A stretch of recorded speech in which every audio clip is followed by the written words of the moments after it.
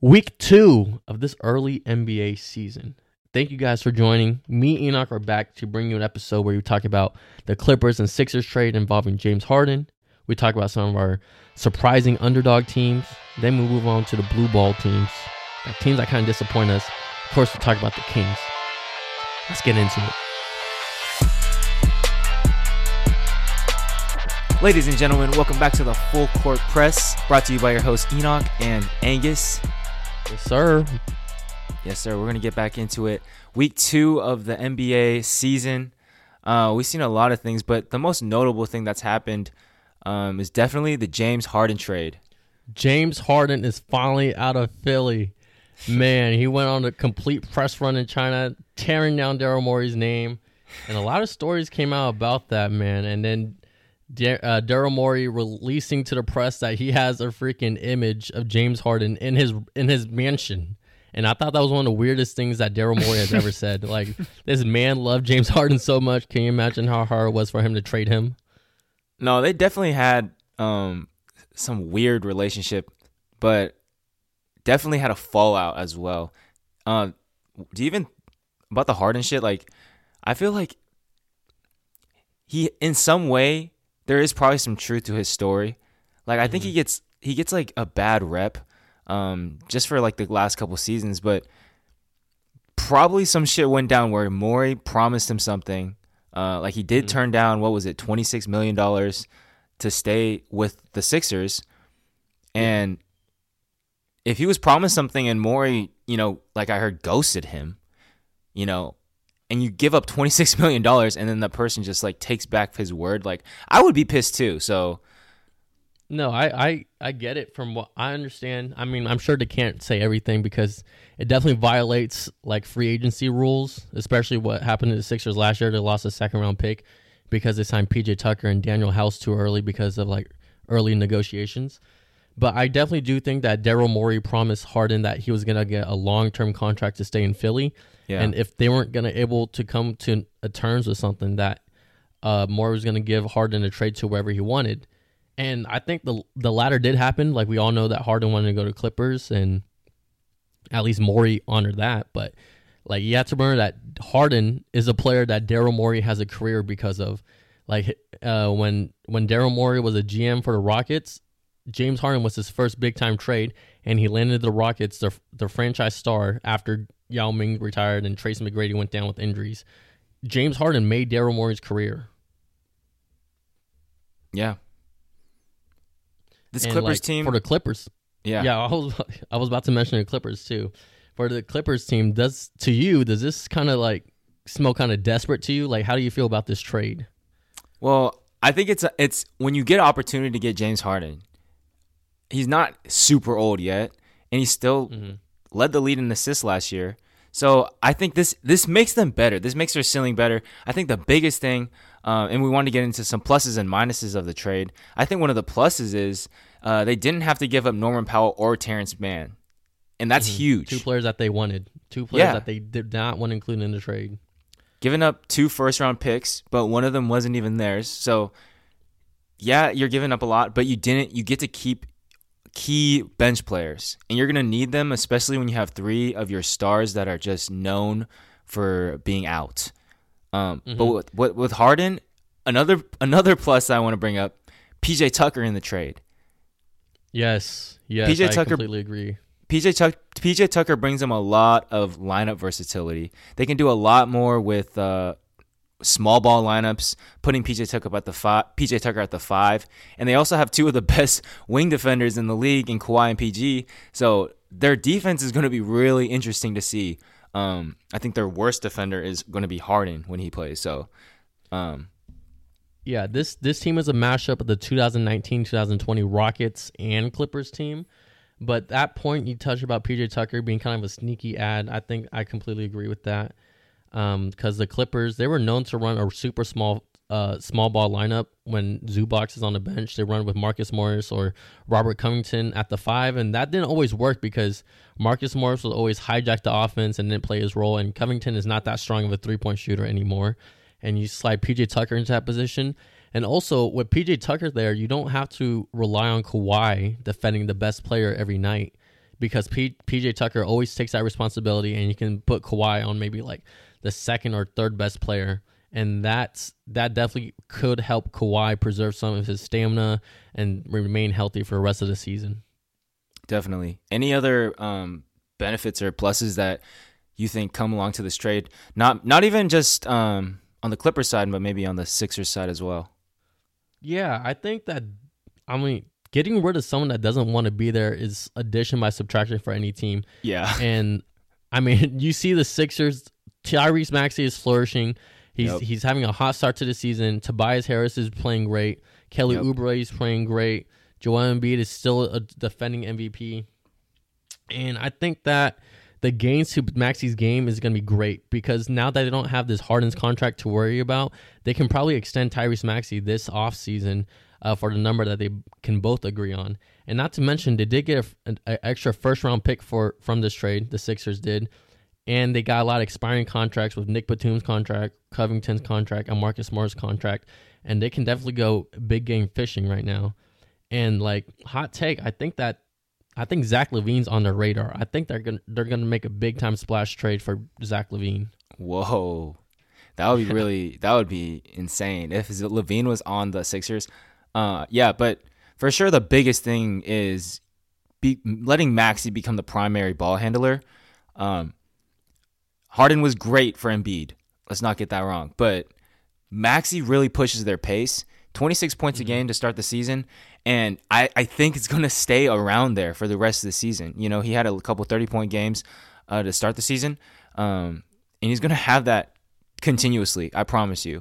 So, and Nick Nurse, do you hear the way that Nick Nurse talks about Maxey?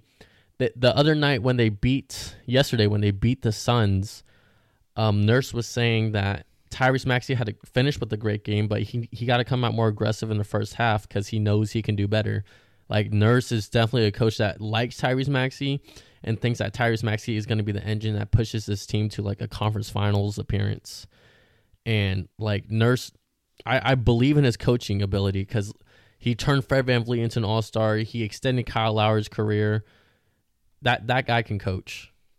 Yeah, and what about the Oklahoma City kind of sneaking their way into this trade? I kind of looked into that. There's a couple pick swaps, but how does that really benefit the Thunder? The Thunder, I'm not really sure how that benefits the Thunder. I just think that they got a better pick swap. I think the Clippers and Sixers. So the Thunder owns the Clippers pick. I think they have some sort of negotiation so that way the Thunder can choose the best pick out of the pick swap. If all three teams, the Clippers, Thunder, and Sixers, all have a pick swap involving each team, the Thunder will get the best pick out of those three. That's basically what it means. The Thunder confusing. get priority. Yeah. So I don't know how the Thunder just sneak their way into every single trade. Yeah. But that's what Sam Presti does. Any worries about this trade? I think obviously, you go. Yeah, I think that there's always a worry when you trade for James Harden. But he is in a contract year. He's going to play for his next contract. But the Clippers were a great team to begin the season. They had one of the league's best defenses while having a top 10 offense. And that was with Russell Westbrook actually playing his role. And I thought he's been great to start the season. But now, you have James Harden who's going to be the primary ball handler. Does this disrupt the chemistry that they already built? Yeah. PG is having a great start to the season. Great start. Very reminiscent of... We haven't seen this type of PG play in a very long time. So it's really cool to see. 2 years. Yeah. Mm-hmm. The Clippers are fifth in defensive rating and fourth in offensive rating. And they're 3-2. They're playing really good. It's kind of worrisome when you got a guy that's saying, I'm not a system player, I am a system. And he's coming into a team that's already playing great. And my biggest worry is that the play of Paul George will get minimized because Harden is there. I feel like Harden, unless he takes that third option role, then this team will get worse because he's just not better than Paul George and Kawhi. So if you take away shots from them to give Harden more time to run the pick and roll and slow down the offense. I'm not saying that's not a good thing, but when the ball's not in Paul George's hands or Kawhi's hands, it's like, man, I just hope it doesn't make them stagnant, or it's going to be interesting to see. I kind of wonder what's going to happen with that. My biggest wonder, though, is what it's going to look like when Harden and Russell Westbrook are playing together. I mean, they played together in 2019-2020 season when they were on the Rockets, and but it's so different now for them to adjust. But they did find tremendous success once they traded Clint Capella and let PJ Tucker become the starting center. And that same exact lineup, thinking about what they did in 2020, like now they have way more talent around those two players. They have Kawhi and Paul George on the wing instead of Daniel House and Eric Gordon. That's a tremendous upgrade. And that team still made it to the second round. They just fell to a Lakers team that was just simply better than them in 2020. But I definitely do have more questions than I do have hopes for this team, like you said. Yeah, I mean they're a really good team. Last year in the playoffs, everyone kind of forgot who they were, and all of a sudden they're like, man, this team could actually win the whole thing. So because Kawhi turned on that mode. Yeah. Kawhi turned on that mode that he can turn on in the playoffs, and he nearly single-handedly carried the Clippers against the Suns with Devin Booker and Kevin Durant by himself until he got injured. And I'm certain that if he were to play every game in that series, then the Clippers would have advanced. Definitely. The Sixers play tomorrow. I don't know who against. Yeah, so tomorrow the Sixers will be playing against. Well, actually, Harden's making his debut tomorrow against the Knicks, but the Sixers tomorrow they're going to be playing. Oh, I'm tripping. They already been playing without Harden anyway, so I don't think that really matters too much. But they're playing against the Wizards, bunch of nobodies. Yes, I'm tripping. I thought he was. I don't know. I'm fucking tripping. But it's all good. It's all good. We don't want to talk about James Harden anymore. This guy has been a walking storyline ever since his Rocket days. But yeah, the Clippers playing against the Knicks tomorrow at 4:30. One thing that Harden could really attribute, besides his passing and playmaking, to this team, if he can just learn to hit standstill catch and shoot threes. Not learn, because I know he can fucking do it, but just do it. Like, if he's one of the greatest shooters in the league, why can't he just stand in the corner sometimes and just hit a corner three?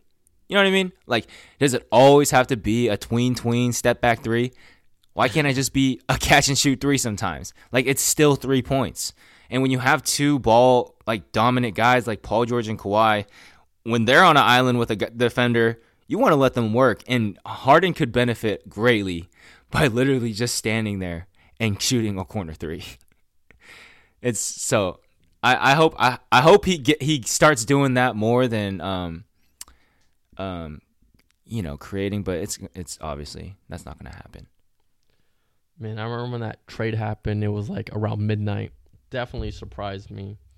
But speaking of midnight our time, and Woj dropped the fucking bomb in New York at 3 a.m. That boy is dedicated. And he went to sleep straight after. No one knew the details until the next morning. And that kind of leads us to our next segment. Speaking of surprises, like, we're still very early into the season, but I've definitely seen a lot of things that surprised me so far. So this segment, I'm just going to name it our Underdog segment. What are some of the more surprising things that you noticed so far in the season? Well, we talked about two of them. I really wanted to talk about Paul George, but we already talked about Paul George a little bit. But yeah, he's playing amazing, averaging 29 points a game, 2.5 steals, 4 3-pointers, 5 rebounds a game, and 4 rebounds. He just looks very comfortable. And if he can stay healthy, that's like the only thing that can stop this Clippers team from being good all season long. And I think, obviously, the thing they care about most is health during the playoffs, because that's when it matters. But, man, this team is scary. Like, I think if they keep playing like this, and if Harden makes them better, Like you're talking about a team that can actually compete with the Nuggets, actually compete with them, and I think so too. They did show that they can compete with the Nuggets. yeah. And then another one I want to talk about was Maxey. Like I already kind of talked about his stats, but bro is really picking. I think people was like, oh, he got so much better. I've been watching Tyrese Maxey for a couple years now, and I'm not sure if he got better, bro. I just think he's getting more shots. Obviously, he's learning the game more. He's developing pace. He's learning how to play in the half court better. And yeah, that is being better. But skill wise, he has always been a dog. So I'm glad he's finally getting his 18 shots a game, being the second option behind Joel Embiid, and it's just great to see. I love it. I love Tyrese Maxey. What about you?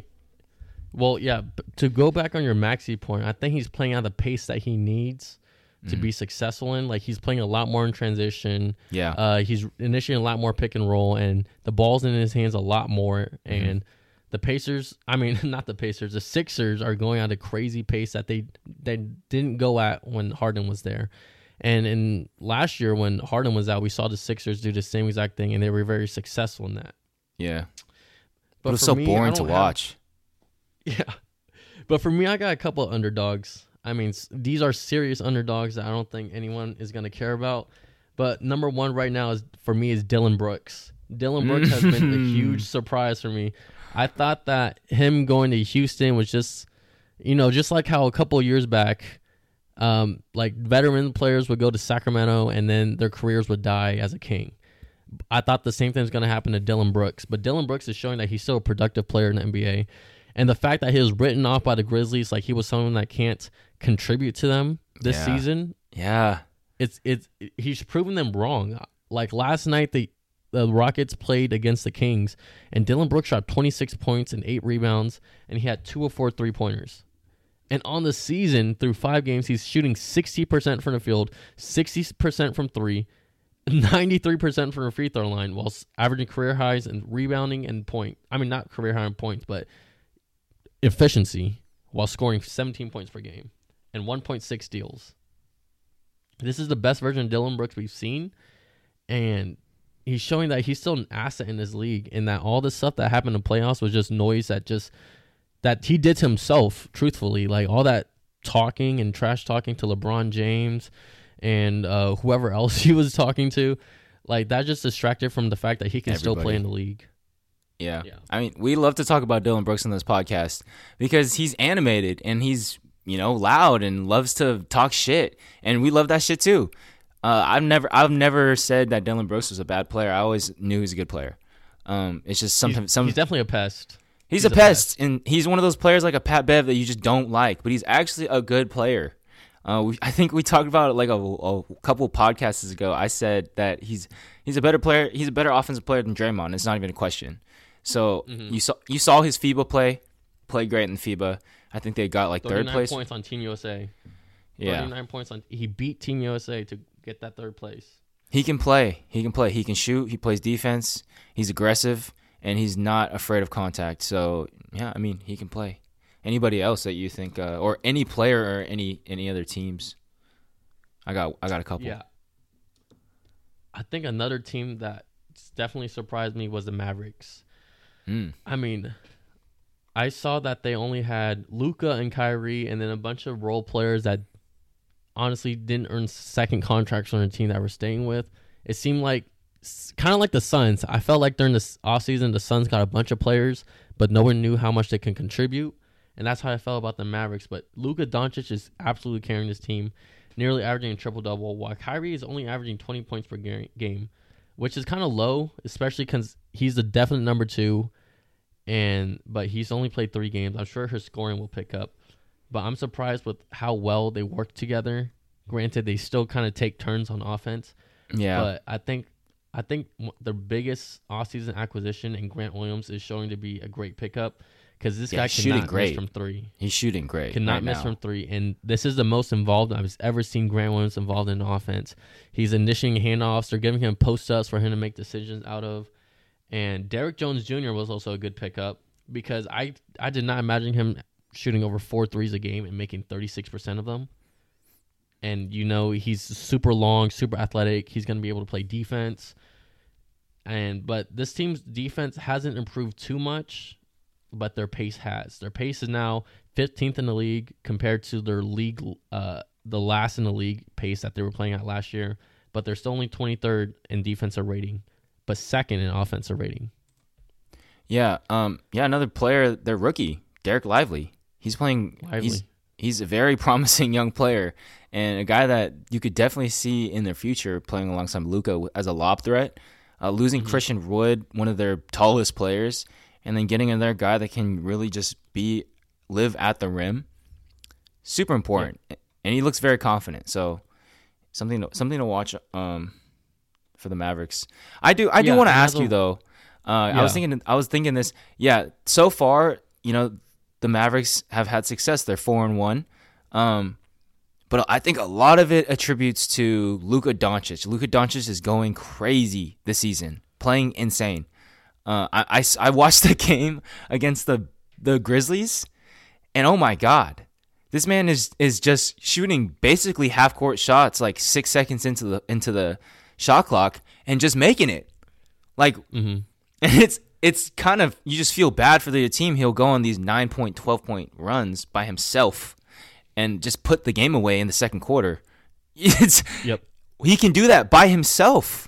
There's not a lot of players that can do that right now. He's an MVP level player, and I just think that him playing in FIBA definitely helped this. You could tell this is probably the best shape he's ever been in to begin a season. He looks like he's not gassed by the second quarter. And I mean, I probably picked the wrong game to watch him. I watched him in the in-season tournament game against the Nuggets, and man, the Mavericks cannot defend. But in that game, Luka looked a little bit slow to me, but they were playing in Denver, so I can just toss that away. They were playing against the defending champions, and that was their first loss of the season. But everything you said I think is absolutely correct. Luka's having a hot start to the season. But my question was, do you think? I think that they can maybe get another wing or big man for Kyrie Irving. That would maybe make their team a little bit more fluid on the offensive side of the ball and definitely better defensively as well. Because if you're getting you're suggesting that the Mavericks are going to trade Kyrie Irving? Is that what you're trying to say? I'm wondering if that's a better move because as much as I love Kyrie and as much as I hate to admit that he might be holding this team back, it is hard. Like you said, they're taking turns. It's like, man, that's cool and all when you're scoring, but what happens if you're missing? You're not getting any of your teammates involved. It's just, guys will go 6-7 possessions without touching the ball. And when you have a guy that Luka doesn't have to share the ball with and just can play within the flow of the offense, I just think that maybe it could be and run the offense. Yeah. Yes. So you have a Woj bombs. Well, I have a freaking Wong bomb for you. All right. I think that the Lakers signed D'Angelo Russell to that tradable contract so that way they can trade for Kyrie Irving. LeBron James wants Kyrie Irving on the Lakers, and he's going to get what he wants. I think mid-season trade is going to end up being D'Angelo Russell, Jared Vanderbilt, and then whatever players to match salaries to get Kyrie Irving on the Lakers. Luka is going to play with D'Lo. Jared Vanderbilt is going to help on that defensive end and also be that Swiss Army knife defender. D'Angelo Russell, who's way better playing off ball than Kyrie Irving, and that's going to complete the Mavericks team. What do you think about that? I like that a little bit, but I just feel like they could get a little bit more value for Kyrie Irving than D'Angelo Russell and Vanderbilt. Plus, Lively plays kind of the similar role that Vanderbilt would be playing. So I don't know. I that's interesting when it comes to Kyrie becoming a Laker. That's very interesting. But just the return that you get for Kyrie in that situation, I'm not sure about that. So you're saying the Mavs say no? I say the Mavs want to do that. No, yeah. All right. I have another one. I just hope this Wong bomb will age. All right, hit me with your best shot. So I have two real quick ones. My first one is going to be Chet Holmgren on the Oklahoma City Thunder. Defensively, surprise underdog. Yeah, this guy has everything that he was hyped up to be. 2.3 blocks to start the season with like 6 games under his belt, 6-7 games under his belt. Averaging 17 points, 1 steal, 7 rebounds a game, 2 3-pointers a game in 29 minutes a game. This guy is like a legitimate, actual rotational player that can play on any team at this point. And when it comes to the Thunder, Mark Dagnall is a great fucking coach. Mm-hmm. And the way they set screens with their guards and interchange everything, they're inside and outside. Their guards are inside. Their bigs are outside. The way they can play with each other and the way Chet Holmgren just fits in, it's really cool. Very, very exciting to see the future of this Oklahoma City Thunder team. The reason I say Chet and not Victor, Victor's been playing great. Chet looks just a little bit. And maybe you could attribute this to him technically being a second-year guy.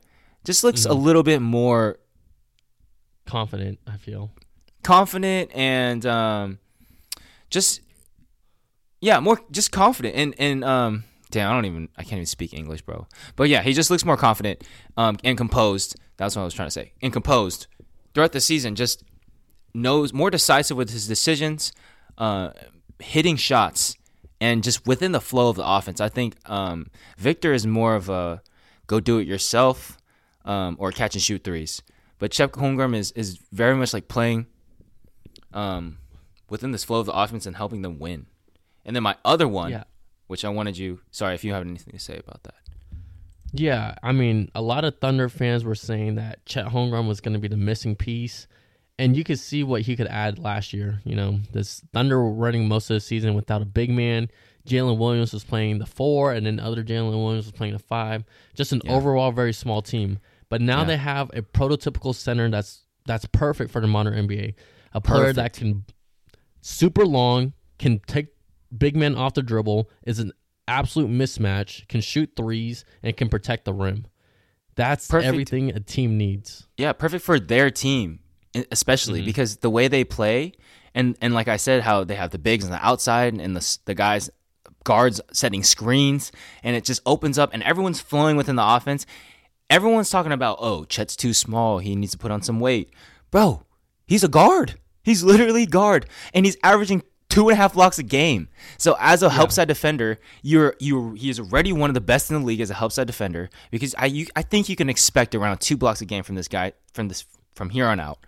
And he's averaging 17 points a game with good field goal percentage. And the Thunder is winning. And he's not even their best player. Shai Gilgeous-Alexander, Josh Giddey, Jalen Williams are all ahead of this guy. And this guy's still averaging 17 points a game. It's really promising. And, okay, so one last thing before we move on to your last surprising thing. Like, for Chet, I think his greatest attribute besides his length is that he just doesn't give up. He doesn't give up on any play, and even though he might get beat by some of those bigger players like Jokic, and everybody gets beat by Jokic because he's the best player in the league. Like, I certainly don't blame that game on Chet, but his ability to stay in the play even after getting beaten is what makes him great. I mean, I've heard him being compared to Kevin Garnett, and I see it. I see the ability to take people off the dribble, his ability to shoot, and his tenacity, and then his ability to just block shots and be a great rim protector. And like me and Enoch, we go way back on Chet Holmgren. I hated on Chet Holmgren because I just thought he was too skinny and was going to get bullied in the league. But he shows that if you have the heart to fight against those bigger players, then you definitely have a place in the league. I tried to tell you he was a dog, bro. Back in his circuit days, he was a dog. You could just tell he had that fire in him. And when you're that size and you have those defensive instincts and you can shoot the 3, it doesn't matter. Like, you're going to play on any team. But yeah, my last dark horse, kind of last surprising pick. I want to know your opinion on this. But we talk about how dominant the Nuggets are and how they are the team to beat this year. They look the best. Besides maybe like the Celtics, but they have one loss, and that one loss is to the Minnesota Timberwolves, who are sitting at the very top of the league in defensive rating. You think about this team, maybe this is the year they finally figure it out. Cat takes a step back for real. Gobert, still one of the best defensive players in the league, and you have 2 7-footers and a Jaden McDaniels who's basically 7 foot as your 3, 4, and 5. It's going to be really hard to score on them. Think about the teams that are favored to make the finals this year. The 76ers, the Milwaukee Bucks, the Denver Nuggets, the Bucks. You can definitely create a wall with the players that the Timberwolves had against Giannis. You can definitely create a wall with the players you have for a player to get to go against Jokic. And this team, I think how great they can be this season really rests on the shoulders of Anthony Edwards. Because if they have the defensive side figured out, they're sitting like in the middle of the pack on the offensive side of the league. I think 13th in offensive rating. If Anthony Edwards can just lead them to just be better than average, sit at maybe top 10 in the league in offensive rating, this team could be a really good team and someone you have to really consider when you match up with them in the playoffs. I do agree that there are a great team. Like, I certainly think that they underperformed last season, and they got way better when they played when they had Mike Conley. Definitely. But when they played against the Nuggets in the first round last year, like, even though the series ended up being a gentleman's sweep 4-1, a lot of those games were close. Yeah. And they were close because they were fighting and shit. Still did with the Nuggets. Yeah, they were fighting, and they didn't have Jaden McDaniels either. Yep. And I mean, on the defensive side, any team that has Rudy Gobert, Jaden McDaniels, and then a willing defender that's super athletic like Anthony Edwards, I feel like they're always going to be on the top in defense. But for offense, that's where my biggest problems lie. Like, Cat can shoot threes, but this is a guy that was averaging 27 and 12 before Rudy Gobert. Like, he can do way more than shoot threes, but with the addition of Rudy Gobert, are we limiting what Karl Anthony Towns can do for this team? Definitely. Because he needs the paint clear, because he's one of those very skilled bigs that can take guys off the dribble, can step back and hit a three, and he needs space to operate. He's kind of like 2015, 2016 DeMarcus Cousins in that regard, but just way more polish and way more athleticism to his game. He's a very good post player, which is hard because you can't, like, his best attribute besides shooting is his post play. So if that's his best way of scoring, and you already have Gobert standing there doing jack shit and you can't stand in the corner because he can't shoot for shit either, then it's very hard. Yes, you're definitely limiting his play on the you're definitely limiting him. And if you can get maybe a 4 that won't sacrifice defense, because you are losing a 7-footer in your front court who's not your center, which is always going to help you on the defensive side. If you can maybe still get that height, but maybe get someone who is more of a 4 instead of a 5 that's trying to play the 4, then if you can get someone like that for Karl Anthony Towns, I think you do it. Like I don't even know who it would be, but like maybe like a Julius Randle, Cat for Julius Randle. That would be like the perfect fit for Minnesota Timberwolves. That's actually crazy. That's a crazy trade, because I know the Knicks fans, they do not like Julius Randle right now. And that's a really good trade, I feel, because Julius Randle plays with Mitchell Robinson, and they made it to the second round of the playoffs. He can definitely play with Rudy Gobert. Would that make both teams better, though? Would the Knicks get better if they get Cat? I think the Knicks get way better if they have Karl Anthony Towns. I think so too. I think so too. Because I think that with all this talk behind Cat and then his kind of goofy interviews, we kind of fail to forget that Karl Anthony Towns is a legitimate top 15 talent in the league. He averaged 25 and 12 and 4 assists and 2 blocks, and he can shoot threes. He's extremely efficient, but I just feel like we're underrating his talent nowadays. Damn, bro, I pulled that out my ass, and it kind of sounds like realistic now. Yeah, it's realistic. That was like a trade I was thinking about dropping as a Wong bomb, but I guess we got to come up with a name for your bombs. Bro, I love Wong bomb, bro. But yeah, I mean, on the Knicks side, all of a sudden you're getting a guy that is a 5 instead of a 4 that plays on the perimeter like a Julius Randle. So you're fixing both problems, because now Jalen Brunson, who can actually become the guy, and he can give it off the pick and roll or the pick and pop especially between Cat and Jalen Brunson would be crazy. And I think you get maybe slightly better, and you have a taller guy. You basically have a taller Julius Randle. Yeah, but that's not going to give up on the team. It's going to have better body language. Yeah, and doesn't hijack the offense, because Julius Randle, I don't know what the hell he does sometimes. But Julius Randle becomes a better player when you put him on the Timberwolves. He's not the biggest guy. He has a better player, a better center in Rudy Gobert as his front court mate, and the best player is Anthony Edwards, who they play aggressive. Both of those guys play very physical. So that could be a really good duo. I love that idea. You accidentally created a super team. Like, this was completely improv, right? Yeah, I did not think of that before. No. All right, so that was our underdog segment. But now we got to go to the other side. Just some teams that kind of pumped us up before the season started, but ultimately we got let down by them, aka some blue balls. So what are some of your blue balls that you're getting from this season so far? A blue ball team, definitely.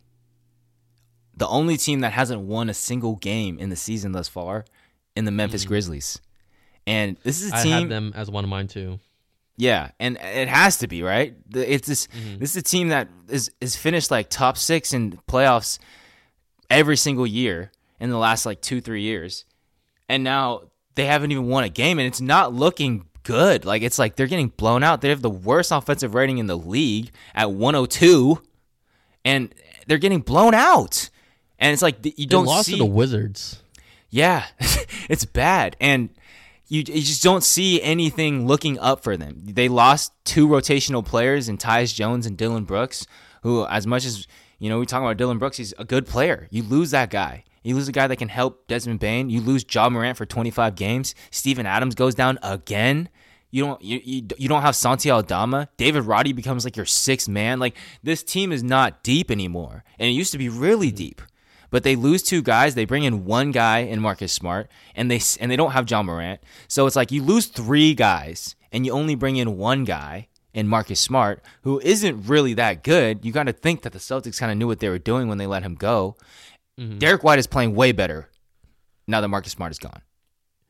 Yeah, I mean, for the Grizzlies, like, we kind of underestimate how important Dillon Brooks was for their culture.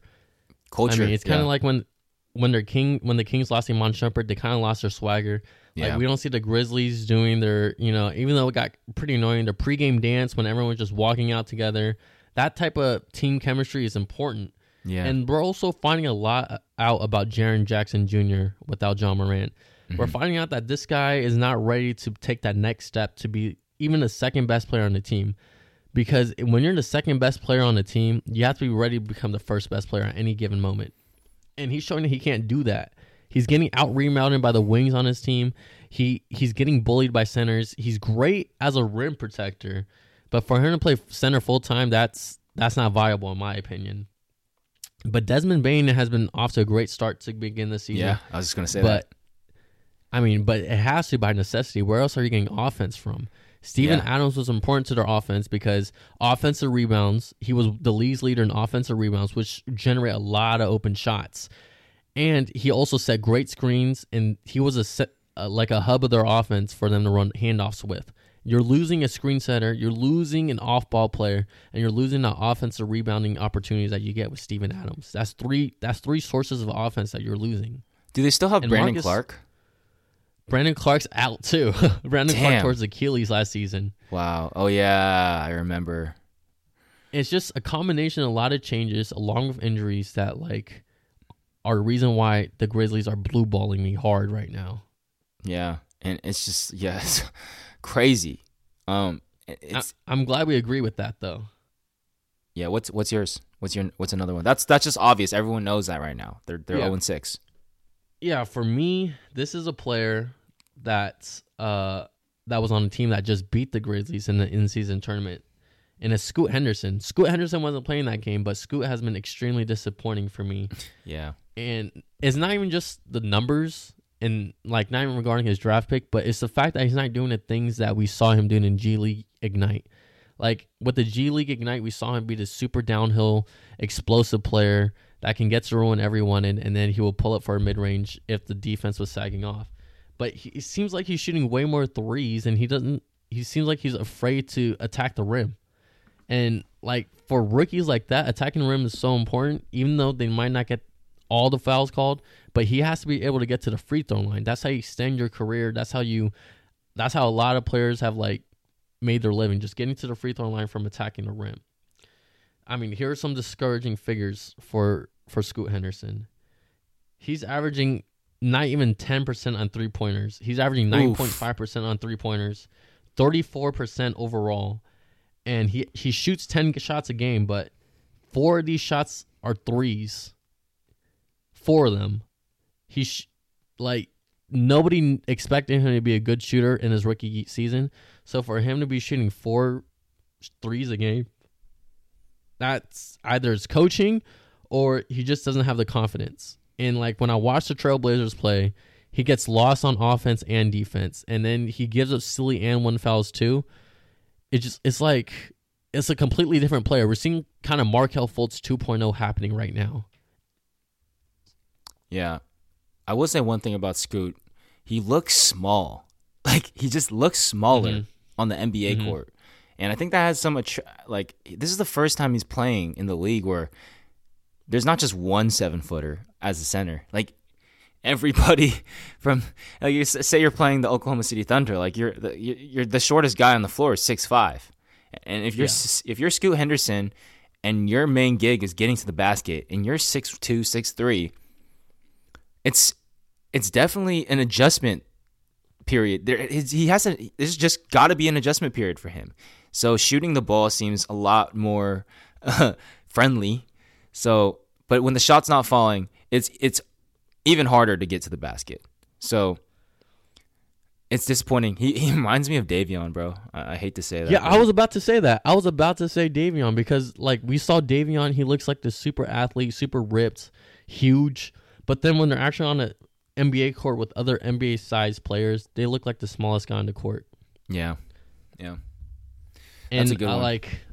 I have to double back on this, but last thing before we move on, I think Scoots can benefit a lot from working out with Trae Young. You hear me? I'm giving Trae Young props.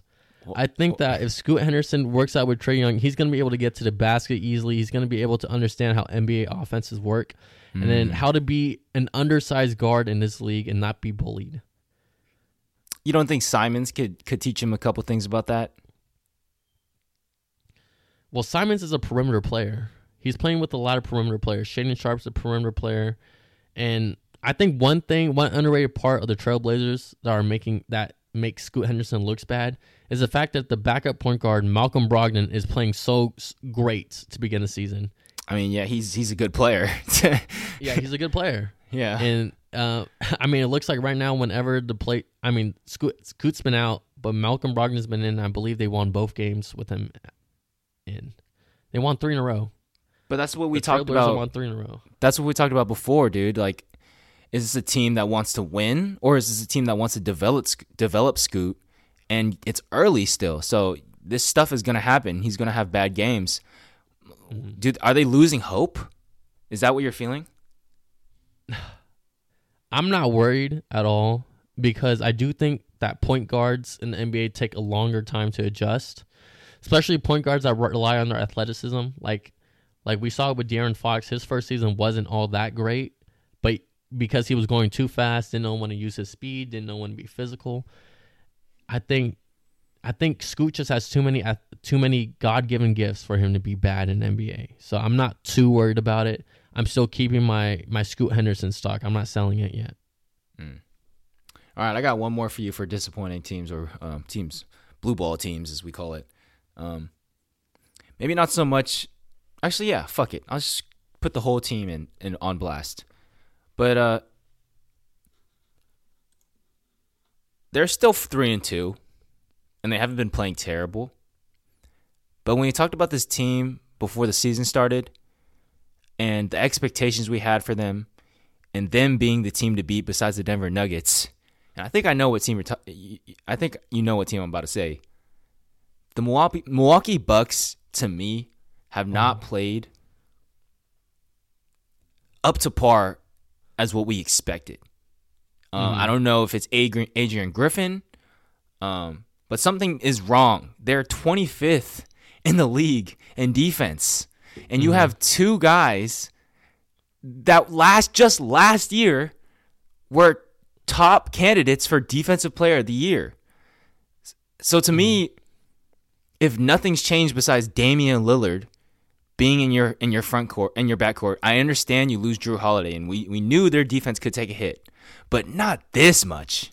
Not this much. And this team, you have to think about the scheme that the Bucks ran last year. The Bucks defensive scheme relied a lot on Drew Holiday. Like how they would defend pick and roll was that Drew Holiday will hound ball handlers into the mid-range area and then force them to shoot over Brook Lopez or Giannis. And Giannis were standing. But but then you don't have that point of attack defender anymore like Drew. Damian Lillard is like, we've been overrating Damian Lillard's off defense for years now, and right now he's getting exposed. He's getting picked on. He's getting the scoot treatment. But you also got Giannis and Brook Lopez. The Bucks have them playing up higher. But it's like, yeah, okay. So you don't have Drew. You can still force them downhill. Like it's not. Why are Giannis and Brook Lopez? Why are people getting wide open layups with not a single 7-footer in the key when you have two of the best defensive 7-footers on the floor? Like, I think, why is Brook Lopez at the top of the key? Why is Giannis standing close to the corner? Like, and you get a wide open layup. To me, that's just like something's got to click for them on the defensive side of the ball, because I like, there is some struggles on the offensive side for Damian Lillard, especially, who's struggling, only averaging 23 points a game. When last year he was just averaging 32. And you could say, oh, that was because, CJ was gone. In the last 4 seasons, 3 of them he's averaged over 29 points a game, even with CJ. Yeah. And the 1 year he didn't was because he played 29 games because he was hurt. So Dame's going to figure it out offensively. I think Giannis is going to figure it out too, just because he's a fucking freak. But defensively, hopefully, and this is where I have less hope, because you have a brand new coach and it hasn't been looking great so far. It hasn't been looking awful, but it hasn't been looking great. So if you want to win a championship, and you need to play defense, especially when you got the fucking tools. I think something that's super concerning is Chris Middleton. Chris Middleton is only averaging 8.5 points per game, and he isn't shooting particularly well. He's not shooting good at all. He's not shooting well at all, and that was a guy that they were really relying on to get healthy, but it seemed like that this knee issue he's having is still slowing him down. Yeah. And one thing that's more concerning to me is the fact that Giannis accepted the fact that this is Dame's team, even though Giannis was drafted by the Bucks. I think there's a little bit of power struggle going on for Milwaukee, both on the court and off the court. And we heard off the court that that Terry Stotts, who was Dame's coach back in Portland, he stepped out. He resigned after a little argument happened at practice. And like, this incident happening so close to the beginning of the season definitely has to affect the team a little bit. It definitely rattles some cages. Yeah.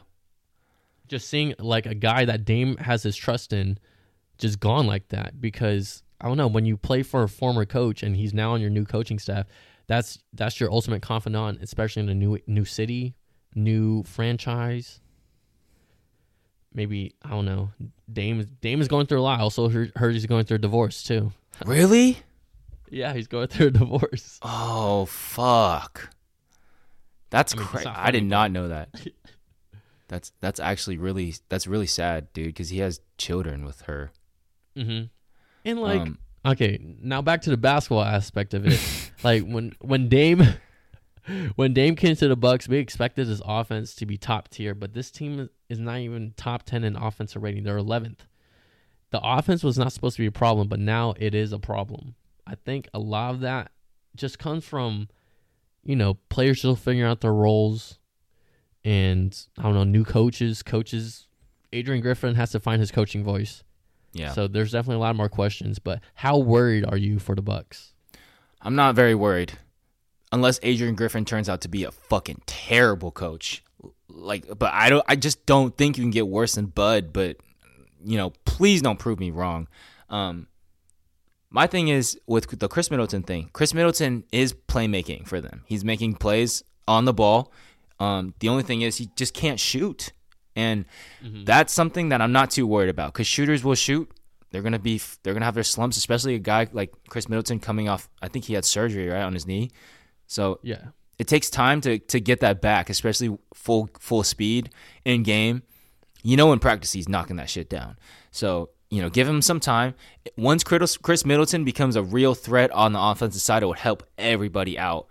Damian Lillard will find his shot. I did not know he was going through a divorce. I knew he was going to find his shot regardless of that. But now that I know he's going through a divorce, yeah, man, like he's going to be missing shots.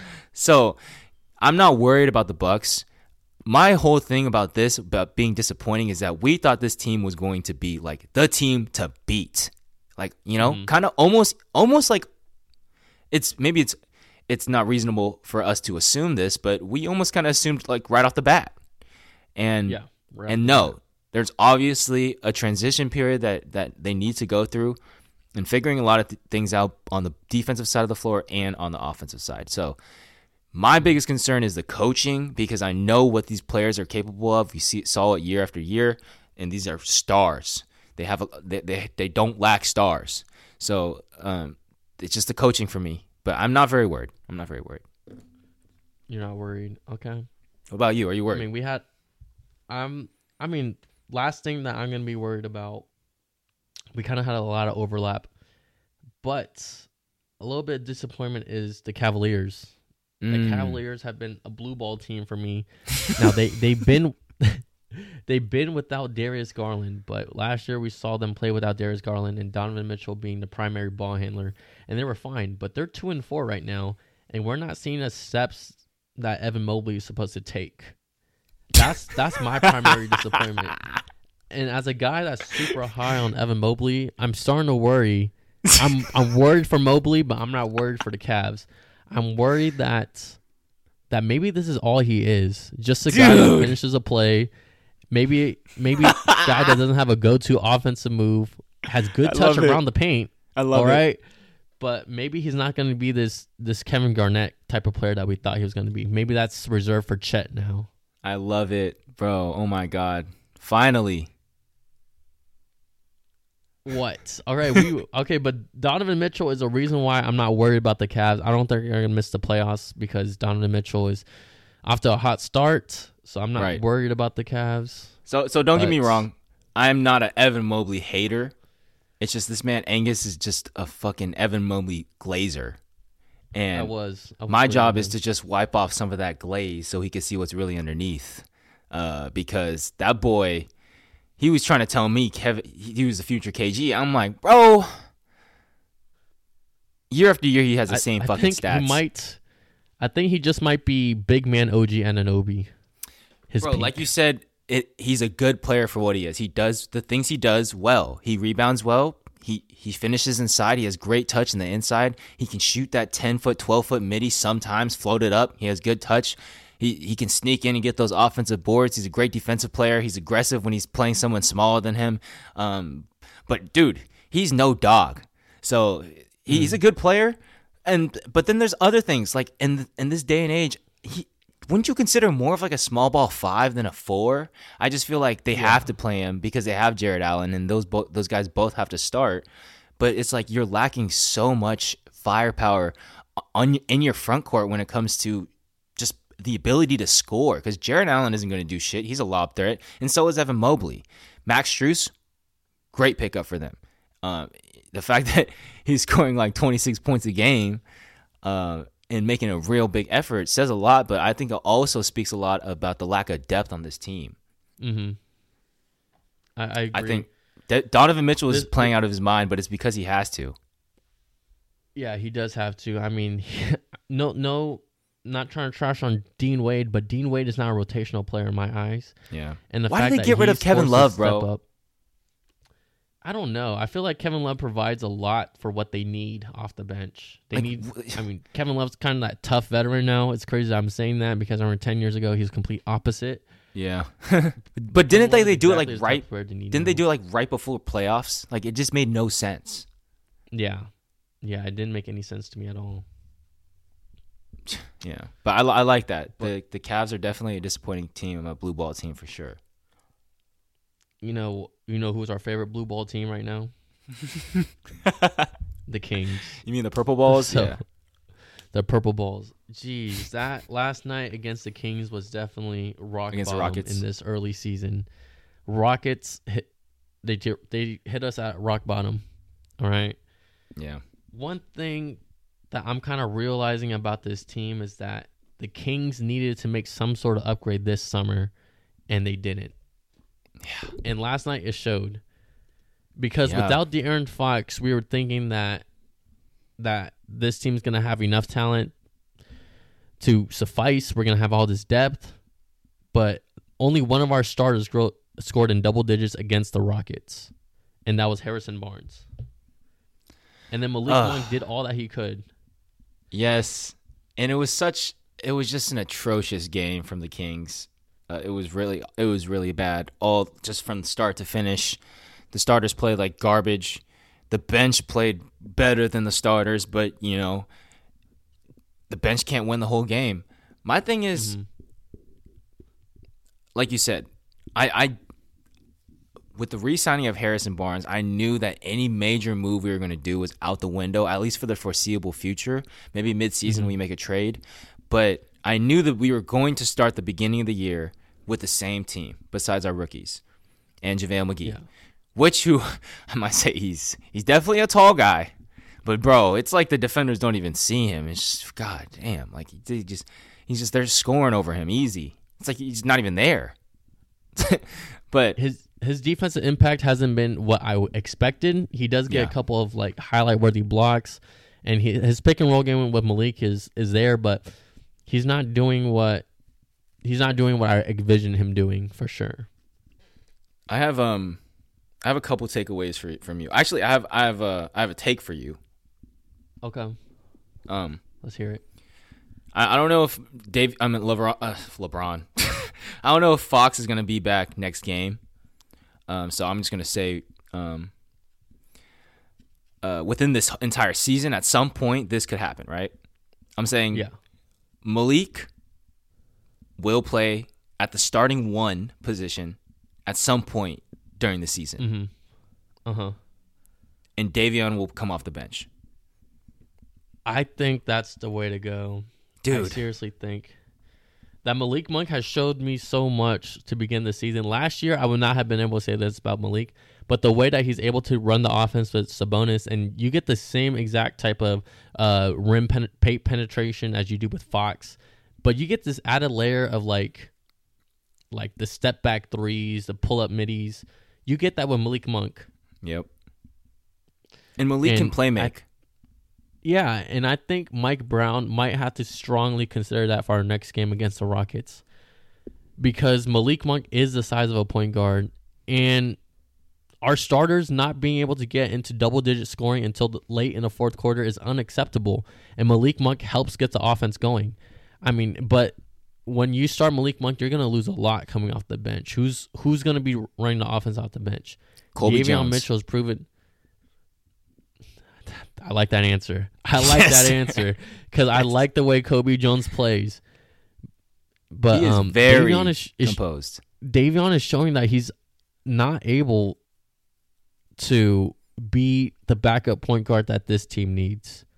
Look, out of the four guards, and this might be harsh, Angus, but out of the four guards besides De'Aaron Fox and Chris Duarte, Donovan Mitchell, Kobe Jones, and Malik Monk, Davion is by far the worst.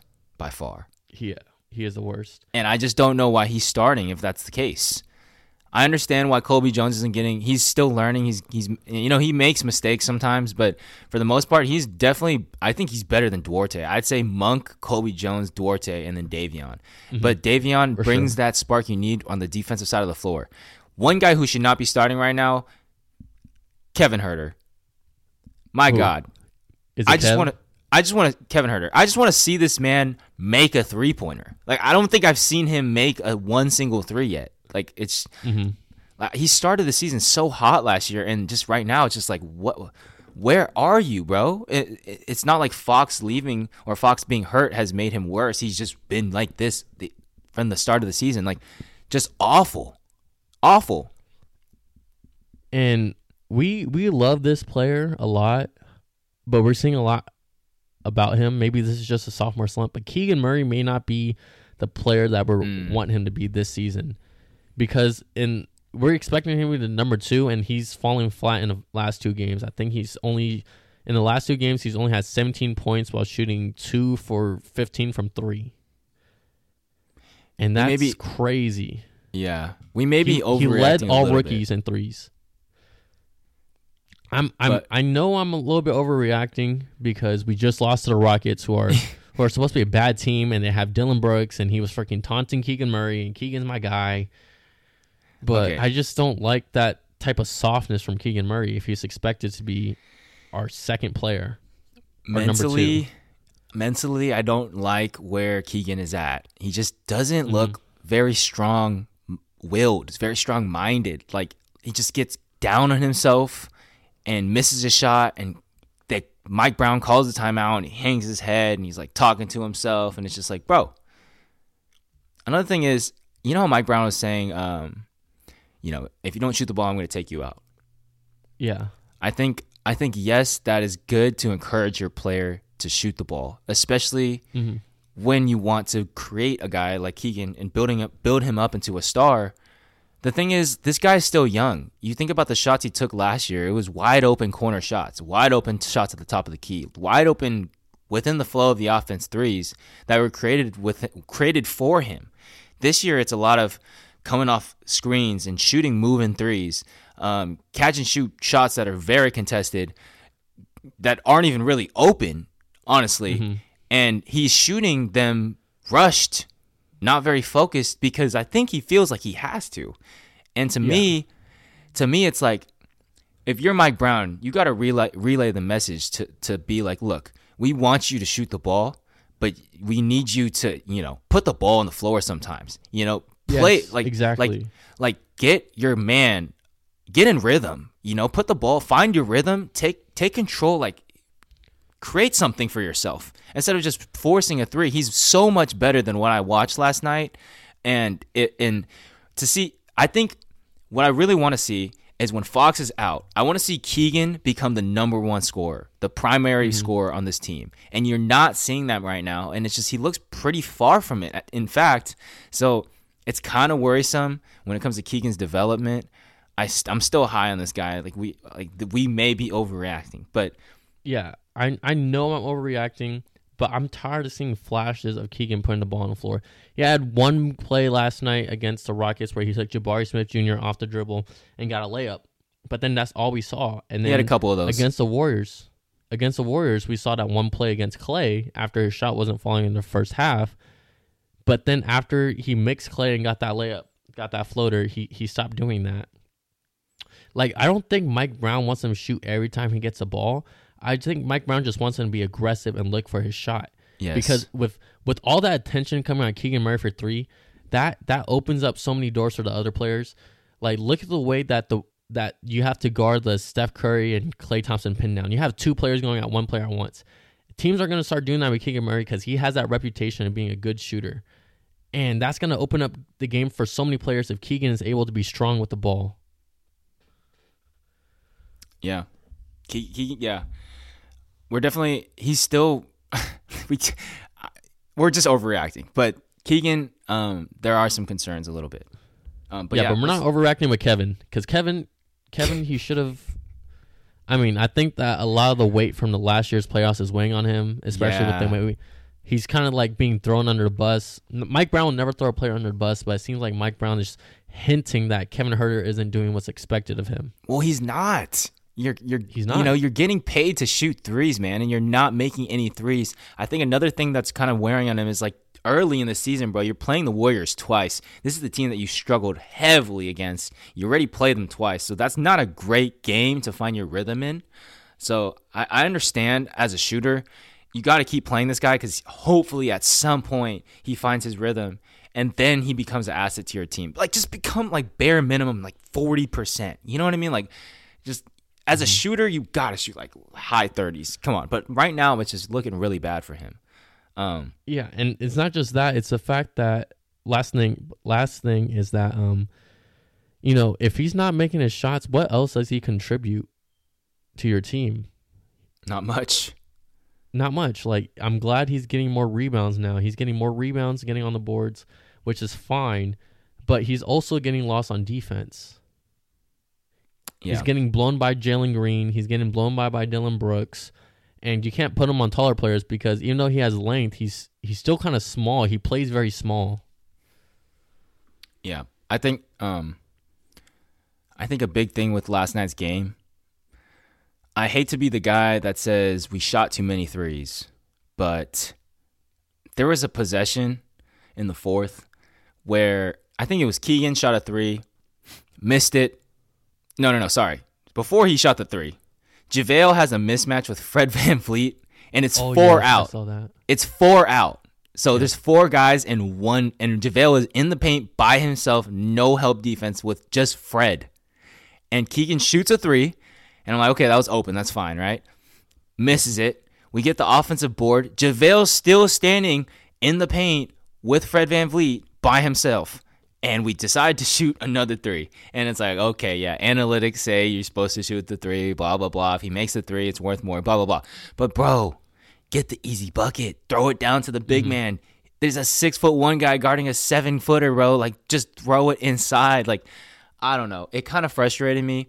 Some good takeaways from this game. In the third quarter, they didn't score for 7 straight minutes. And I don't know. They didn't.